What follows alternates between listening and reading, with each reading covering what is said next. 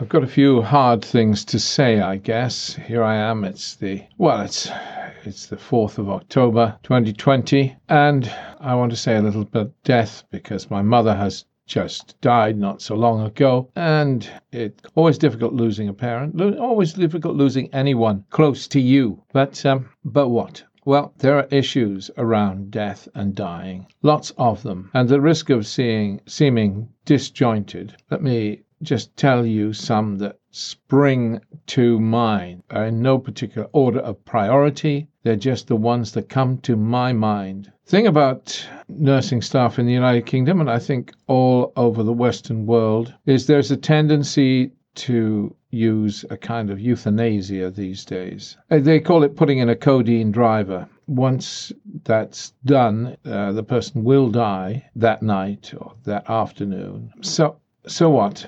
It's done to ease the pain. It's done to make things easier for them.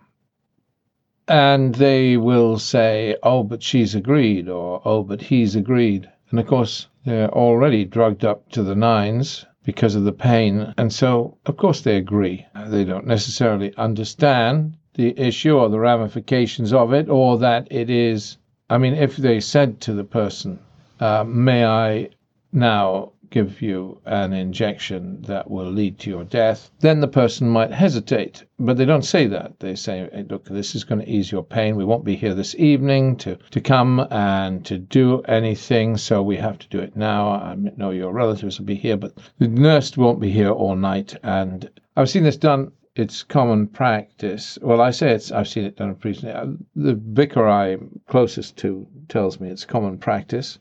I've seen it done with my father. My father, it wasn't a driver, it was an injection. With my father, the doctor concerned was much more honest. They actually said, look, I'm going to give him an injection that'll ease his pain, but it will speed his end. With my mother, the nurse concerned didn't say that. But it's okay. It's okay, just so long as you know what's going on. Not sure I would want that done to me to ease the pain of dying, but it's done. It's done. Yeah. People say, don't they? Oh, she died in her sleep. How lovely. What a lovely way to go. Where do they get that? For me, that's bullshit. I would not want to die in my sleep. I don't think so anyway. Sure, it'd be easier not to be conscious of dying. It's an easier way to go. There was a medieval prayer, wasn't there? God, and they used to say it in churches. Till, I don't know whether I don't think they still do. God preserve us from sudden death. Because people want time to prepare, want time to know that they're going, want time to prepare things. My mother made great lists of who gets this piece of furniture, who gets this item of this picture or whatever. I suppose it made it easier. Yeah, it meant that people were not forgotten, because in the aftermath of a death, you might forget people that would want to be remembered with some gift associated with the dying person. And you, the relatives, can't think of them, whereas the dying person can think of them and make a list. And that's what my mother did, and very wise she was. God prevent us dying in our sleep. Some people might find that a blessing. I find it a curse. My mother didn't die in her sleep, nor did my father. It might have been easier for my father. My father's end was very difficult. I've seen a number of people die. My grandmother, I watched my grandmother die. She waited for us to come home before she died. She held on. A lot of people often do that, of course. I think I might do that, waiting for my loved ones. You don't want to die alone, do you? It's nice to have somebody with you. It really is. And people often say, my father slipped away when I left the room to tell my mother that my father was dying. My mother slipped away when my brother-in-law left the room. I don't know whether that's actually people do slip away very often on their own, when they're on their own. Is that because they're more fearful, a little bit more frightened because they've been on their own? I don't know. Should I even say that? But I just wanted to, maybe it's helpful to say this to people. I think people really need to I think they need to have somebody with them when they're dying, a loved one or a friend, somebody holding their hand. Now, it's not always possible, of course, but I would like that anyway. I would like that. Yeah, that's the problem with this COVID situation where so many people have died alone. another thing. Dying is slow. Dying is almost always slow. Well, at least the times I've seen it, it's been slow. It's been a long process. I mean, with my mother, we thought she was going. A number of times we brought the children home. We thought she was going to go, and she didn't, and she rallied. But when finally your loved one is on his or her deathbed, you know it. In those last hours, you know it. You can see them slipping away. But it's a slow process. Can be very difficult, can be very painful. My father's death was painful. That's why it's comforting to have somebody with you. It's a slow process. That's okay. It's the way it is. Dying is always slow. Well, I suppose there is. You get somebody to shoot you, it'll be quick, won't it? But dying of natural causes is always a slow process. And you slip into the arms of God. But a little thought here, when you stop breathing, you don't go. You're still around for maybe a minute or so, still hearing. The brain doesn't die instantly when breath stops coming and going. You know, people say, oh, she's gone. She's hearing you. She hadn't quite gone, because it'll take 60 seconds or so for consciousness to completely go when somebody stops breathing. We often stop breathing from exhaustion, and then consciousness will go. Just a thought to be aware of, I guess. When a loved one dies, you want to make it easy for them. Of course, they slip into the arms of God and they live on. You think that's nonsense? I don't. It's not entirely a comfort, but I believe that you cannot kill the spirit, that the soul goes on. What's the soul? Well, think of a hard drive of a computer you have, or whatever it is. Think of a computer. Think of the RAM. You have the RAM, the memory, and you have the thinking part, right? The chip, whatever it is. Well, the chip inside you, the soul, doesn't go. The memory, sure, but when you die, you have access to eternal memory. But the soul, the chip, like the chip in the computer, the processor, that remains alive and continues, and it's what gives you your identity. You can't get rid of that. You can't kill the spirit. It goes on. Now, is that a good thing? Not sure entirely. It might be easier if we cease to exist when we cease to exist physically, but I don't believe you can kill the spirit. And then they go into the arms of God and into eternity. It's a great leap, isn't it? Into the unknown, in a sense. It's the unknown.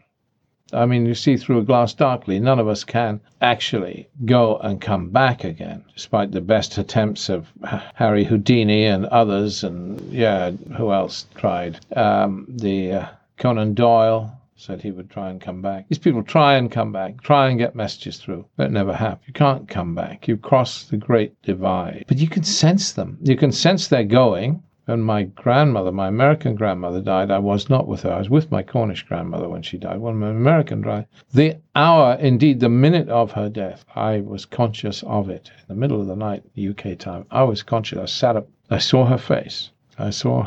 Now I'm a believer. There's a song title. Hey, but I did. So you can't kill the spirit. And when they've gone, they've gone. It's very difficult in these COVID times. I don't like funerals. Families get together at funerals. I don't like funerals. I love memorial services when there's been a space between the death or the dying and the service. Then you can remember somebody. I particularly dislike funerals in these COVID times, no matter how beautifully they are done. I had to phone somebody and say they couldn't come because there's a limit on numbers at a funeral. I mean, we buried her from the house, but there was a limit on numbers. It broke my heart, and it actually bothered me right through the funeral service that I had to turn somebody away who wanted to be there because of the restriction on numbers. How difficult that must be happening up and down the country. I mean, it's one thing to turn people away from a wedding, but to turn people away from a funeral when they want to grieve, cruel. I don't know. But we've got a limit. The limit's 30 people. God knows we had 35, even with the limit, if you count the undertaker and the minister. I mean, we had a minister come to the house to do it. It was very, very beautiful. My sister did a beautiful job, and I didn't help. They took over, and thank God they did.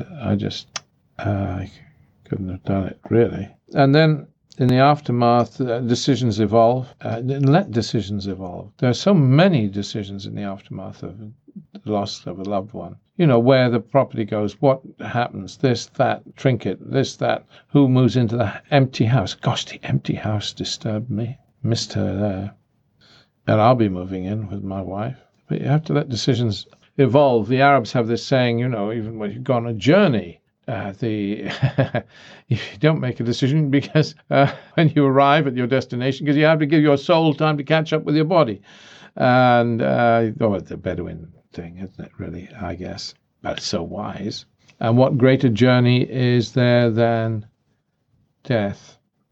I'm still very struck by what my sister had to say. Well, it touched my heart. What my sister Maggie had to say kind of encapsulated the thing, for me anyway. She said that when you are expecting someone to die, it's like expecting someone to go on a journey. They're going to leave you. But still, when you wave them off at the station, you cry. It upsets you. And that's how it was for me. It was upsetting seeing her go. The funeral was upsetting. The empty house after the funeral was upsetting. And then slowly over time, you kind of mend and you get used to the situation. Other points? What are the other points with regard to death and dying and the whole business associated with it? Well, I don't know. I guess in my experience of it, the fewer people involved in decisions with regard to the immediate affairs of the deceased, the better. I mean, with regard to as to who is going to be an executor. For example, when you appoint an executor, it's kind of good, I think, in my experience, to appoint one, maybe two people as executors and not a multitude. And unless you anticipate some dispute over the terms of the will, it's probably better not to appoint a solicitor as executor, because solicitors will make these things more complicated. You think they'll make them easier? They won't. To make them more complicated, in my personal experience. And I'm thinking about my father's death, and the solicitor had his way of doing things as executor, and I was joint executor, and it was the solicitor's way that prevailed, and I wasn't happy. So better to, unless there are likely to be disputes about these matters, just better to leave solicitors out of being executors, in my view. The other thing is, don't tell the bank. Don't tell the bank until you've dealt with everything else, because the bank are a pain in the neck. They just stop everything and freeze everything, and it causes you problems if you tell the bank. So take your time about telling the bank. Deal with the other matters first. Get the death registered. Get everything in order, and then you can deal with the bank. The very, very last thing you do is to deal with the bank. They're a blooming nuisance. Well, I'll give you, for instance, with regard to the bank. I mean, if you're late dealing with anything, you need to stop any benefits your dear beloved is getting, and all this kind of thing. And stuff may need to be repaid or paid out of the bank account. The funeral expenses, for example. The bank will freeze every darned thing, so you can't deal with that. If you've got power of attorney, better to not tell the bank until you have to. The other thing, there's a tendency to do things like registering the will and so on through a solicitor.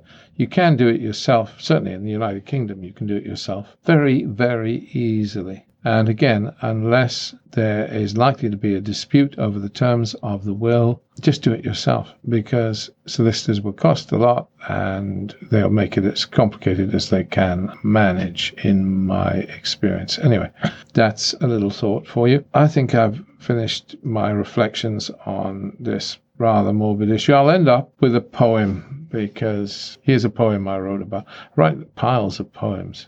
I don't know whether any of them will ever get published, but I endlessly writing poems. Anyway, here's one I wrote. Maybe it's an appropriate one. It's titled Passing. The world about me grows young as I grow older. It seems I've scarcely begun, yet I grow colder. Invisible hands transform city streets, and where it was higgledy, now it is neat. And people grow younger, stronger, as I grow old and cold. Will you love me when I'm done, with your whole life yet to run? I'm a memory, a whisper, a thought, caressed by the wind, enfolded by night. Try not to lose me, for I am the last of my kind, just like you.